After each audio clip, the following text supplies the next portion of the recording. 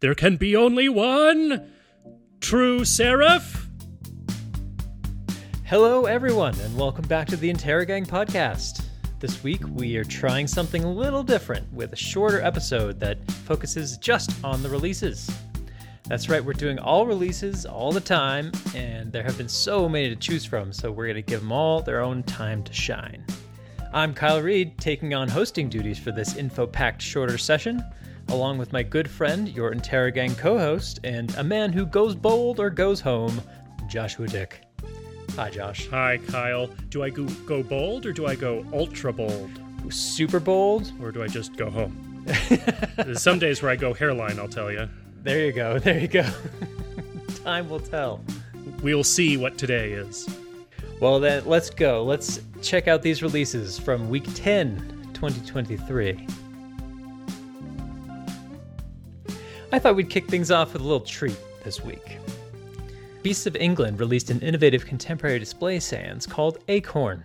Now, I don't know what you think of when you hear the word acorn, Josh, but for me, it's a cute word. It is a cute word. It's the perfect word for a fun font. Yeah, it's a name that makes me expect something tiny, stocky, stout, possibly with a softness in its construction. Yeah, just like those soft acorns. You're right, yeah.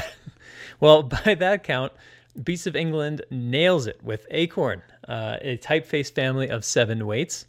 And the thing with Acorn is that it features these wispy horizontal strokes and terminals that bend all the way around and return into the main letter form.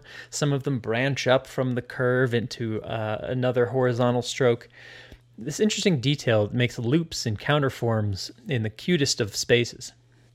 I really, really enjoy the whimsy of this typeface, contemporary display sans. It's usable, but it's also just kind of fun. This effect makes for a friendly yet very contemporary set of letters, feeling very accessible and enjoyable.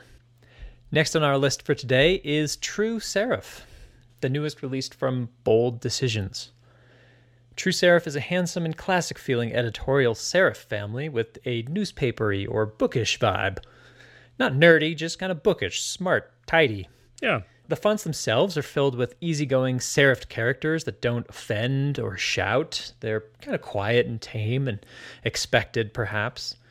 I'm not sure if the design notes in True Serif are a bold decision themselves, but the name, I think, certainly could be. True Serif feels like one of those names that feels like it's already been taken, but good for them. Yes, it is one of those it's a gutsy name. You are saying you are the one. It's very Highlander. Highlander. There can be only one true that's right. Serif. This is claiming to be it. True Serif is actually a serif counterpart to the Foundry's True Sans family that's already available. There's a Monos-based version of that as well, I think. While the site really doesn't tell you very much about the release, aka nothing, we can tell you that it is a family that is available as 14 fonts. So that's 7 weights, both Roman and italic styles. The italics are very classic and clean and are a nice complement to the Romans. So well done on the type design front there for Bold Decisions. But True Serif, the one true serif. Kyle, I have a question for you. Yeah. With a font like this, where it's very clean, classic, it's precision based. The design is based on a clean precision. I figure that's a big part of the design process. And I want to know, when you're designing something, how do you feel about precision? Like, does it feel good to you to like get something just right, or is that an annoyance? Is that like, I have to get this just right and it drives me nuts? Where do you land? I think if you poll most type designers, they'll be in the camp of it's got to feel just right. They probably wouldn't release it if it didn't feel just right. And they spend hours and hours on one character to make sure it does feel just right. But is that a fun journey for you, or is that like a For me, I actually really enjoy it. Okay. I could sit there for hours and just move Bezier curves around. But I don't know how other designers really feel about that. I wanted to hear from you, and somehow I assumed you were one of the weirdies who like really felt good about that. So point for me on that one. Yeah, I think that's something you got to know about yourself before you go into type design, is that like, yeah, I'm okay sitting there for 4 hours finessing this lowercase g to be just so. Yeah. You make a good point. You can't hate it, or else you wouldn't be here. You wouldn't do it. Yeah, that's true. Next, we move on to Future Fonts. Hooray, Future Yay, Fonts. Future Fonts. Hi, Future Fonts. Again, it's not good to see you sponsored. again. Yes, Nikki is the debut font family from Clotilde Bouin on the in-progress platform Future Fonts.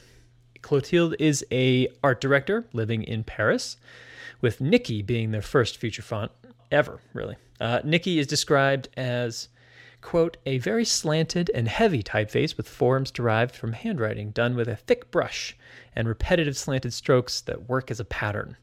What I find really impressive is that Nikki technically launched on Future Fonts as a version 7, version 0.7, not the 0.1 that we normally see. So there were clearly a couple of jumps in there. I don't know if that's a typo, but kind of cool to see something be, hey, this is the 7th round. This is the first time you're seeing it, though. It breaks their mold a little bit, I think.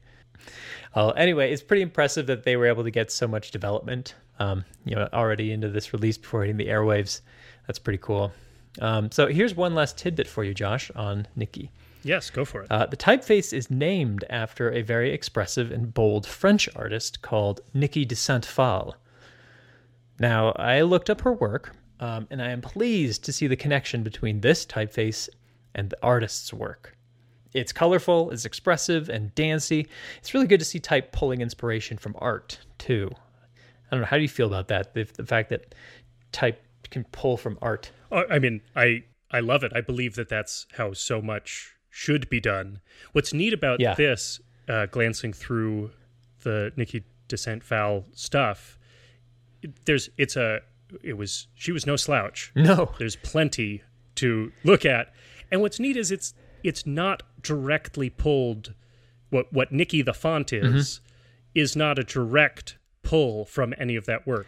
That's true. Right. Yeah, it's a pretty good derivation. It's definitely a sense. It's an essence. Yeah. And that's what's nice. It's nice that we are pointed towards that inspiration and we get to explore that.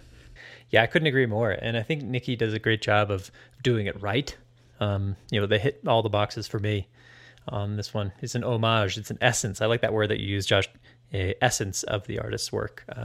And that's hard to do. So yeah, Nikki's pretty cool entry into the Future Fonts catalog.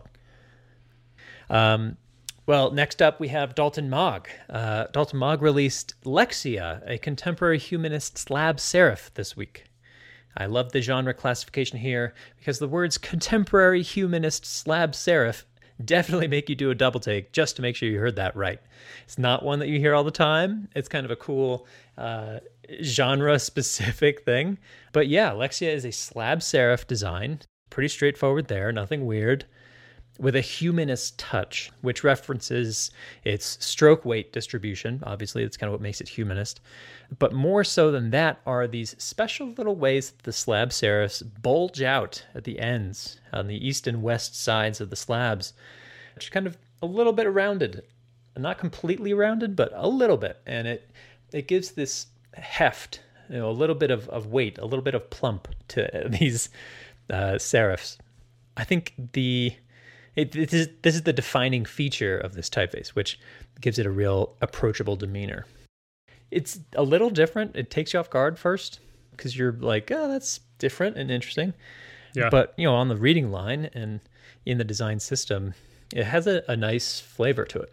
Dalton Mogg uses the word panache here, which I really like. We've seen that tossed around in certain releases. I feel like that's a word of the day, a word du jour to describe some new releases when applicable. Yeah. Lexia also launches with a monospace cousin in tow. So imagine those plump slab serifs in a monospaced context. Kind of interesting. Pretty cool to see slab serif do that. Kyle, can I talk tittles? Only if you do it with respect. Sure. We have to put an explicit mark on this episode. No, Lexia made me realize I don't think about the design of the tittles, the dot over the I's and the J's. I never think about it unless they're like a diamond, unless they're like particularly designed. But the weight of that dot and the shape, especially in a design like this that has a variable part to it. Yeah. And Lexia uses it. It doesn't quite match the weight of the font around it. Sure. And I just had never noticed that, thought about that. I know it's not new or unique to Lexia, but I just wanted to highlight when it's cool when that's a distinct choice. Yes. And a noticeable choice. It adds a lot of character to a design. And you do have to be careful about if it's too mismatched, too weighty, too light, associated with... Calls too much attention to itself. Calls too much attention, which I guess maybe the argument could be made Lexia did because I noticed it. Maybe it's... Maybe, yeah. But it reminds me of... I heard once that the drawers of The Simpsons in early seasons had a lot of trouble keeping the pupils correct. Oh, interesting. Because they just didn't have a good metric. If a character was close up or far away, they used the same dot size. And so when the characters were far away, they looked really high. They looked really wrong. And if you go back and watch early episodes, you notice, and it looks off-putting. And so that's what this reminds me of. What was their solve? You have to care for your tittles. Did they come up with a system? Just experience, just time, and like trying. Like that they felt finally right. got different measurements and just learned what the right size for a different close-up or, different camera distance. But it took a couple seasons. It wasn't until like season 6 that they got it right. Wow. Check it out. You're becoming very perceptive, Josh. Very perceptive in type. It's a new sensation. We're all learning things about ourselves today. Well, finally, we've come to the end. We've released, at the end of this week is DS Type's Prelo Pro. Another good name for typeface that's fun to say. Prelo Pro. Prelo. Well, Prelo Pro is a release of the Prelo family that was started almost 20 years ago. And don't take this the wrong way, but it kind of looks that way. Like it looks it. And by that, I mean Prelo Pro emerges from an era of type design focused on legibility and function in a changing digital display landscape. Kind of the turn of the millennium years where there were a lot of humanist sans typefaces and serif typefaces showing up for screens. At the beginning of the 2010s, or the 2000s, sorry, there was the iPhone was not far around the corner. Computer screens were changing fast. So fonts were struggling to keep up, but they had this look. It had a certain aesthetic features that help it out in the digital displays that were changing up so much. So it's got like squarish proportions, short, aggressive terminal strokes that are easy to hint, clean and definitive corners, leaving no doubt for the structure of the typeface. And the Prelo Pro is all about that. It kind of lives in this space. Some of my favorite typefaces come from this era of type design thought. So I really like this release. Its DNA makes Prelo Pro stand out in a field of sans typefaces today that have had it too easy in the digital world. And it's still good progress. It's good to take those things that are feeling a little old and cobwebby, bring them along into 2023. Yeah. I'm certainly not saying that it feels stodgy or old or stale. It's very clean. It's very contemporary and of the moment. It's just how that fourth dimension works. Sometimes you got to bring it along. 20 years is a long time, unfortunately. Yeah.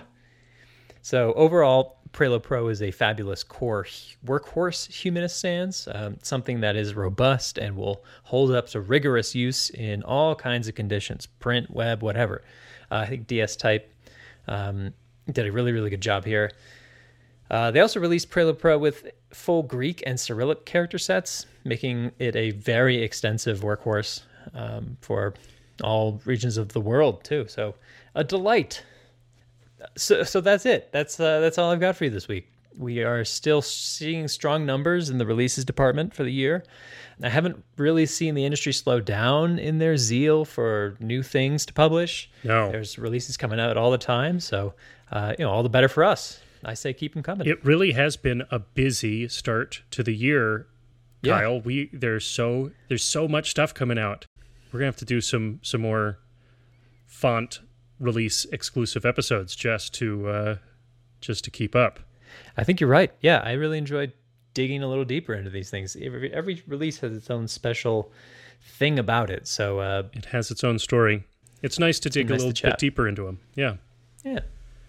Kyle, it was a pleasure talking to you. Likewise, Josh. You're a nice guy. Hey, thanks, man. You too. That's it for this week's Interrogang. This episode was edited by Andrew Spheris, who also provides most of the original music you hear on our episodes. The music you are listening to right now is Cut It Loose by Max Band. The Interrogang is a production of Proof & Co. Visit our website at proofco.xyz for more type news and to subscribe to our weekly newsletter that chronicles all the activity in independent typography every week. You can also check out our 2022 annual report and almanac, a data-driven analysis of the world of independent type. You can get yours on our website as well. Follow us on Twitter at proof_and_co, or new development on Instagram at proofco.xyz.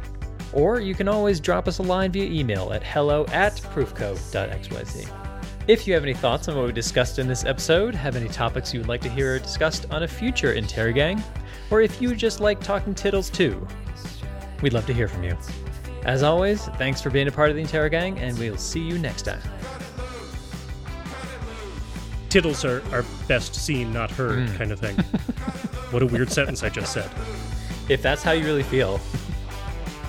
I guess I learned something about myself today.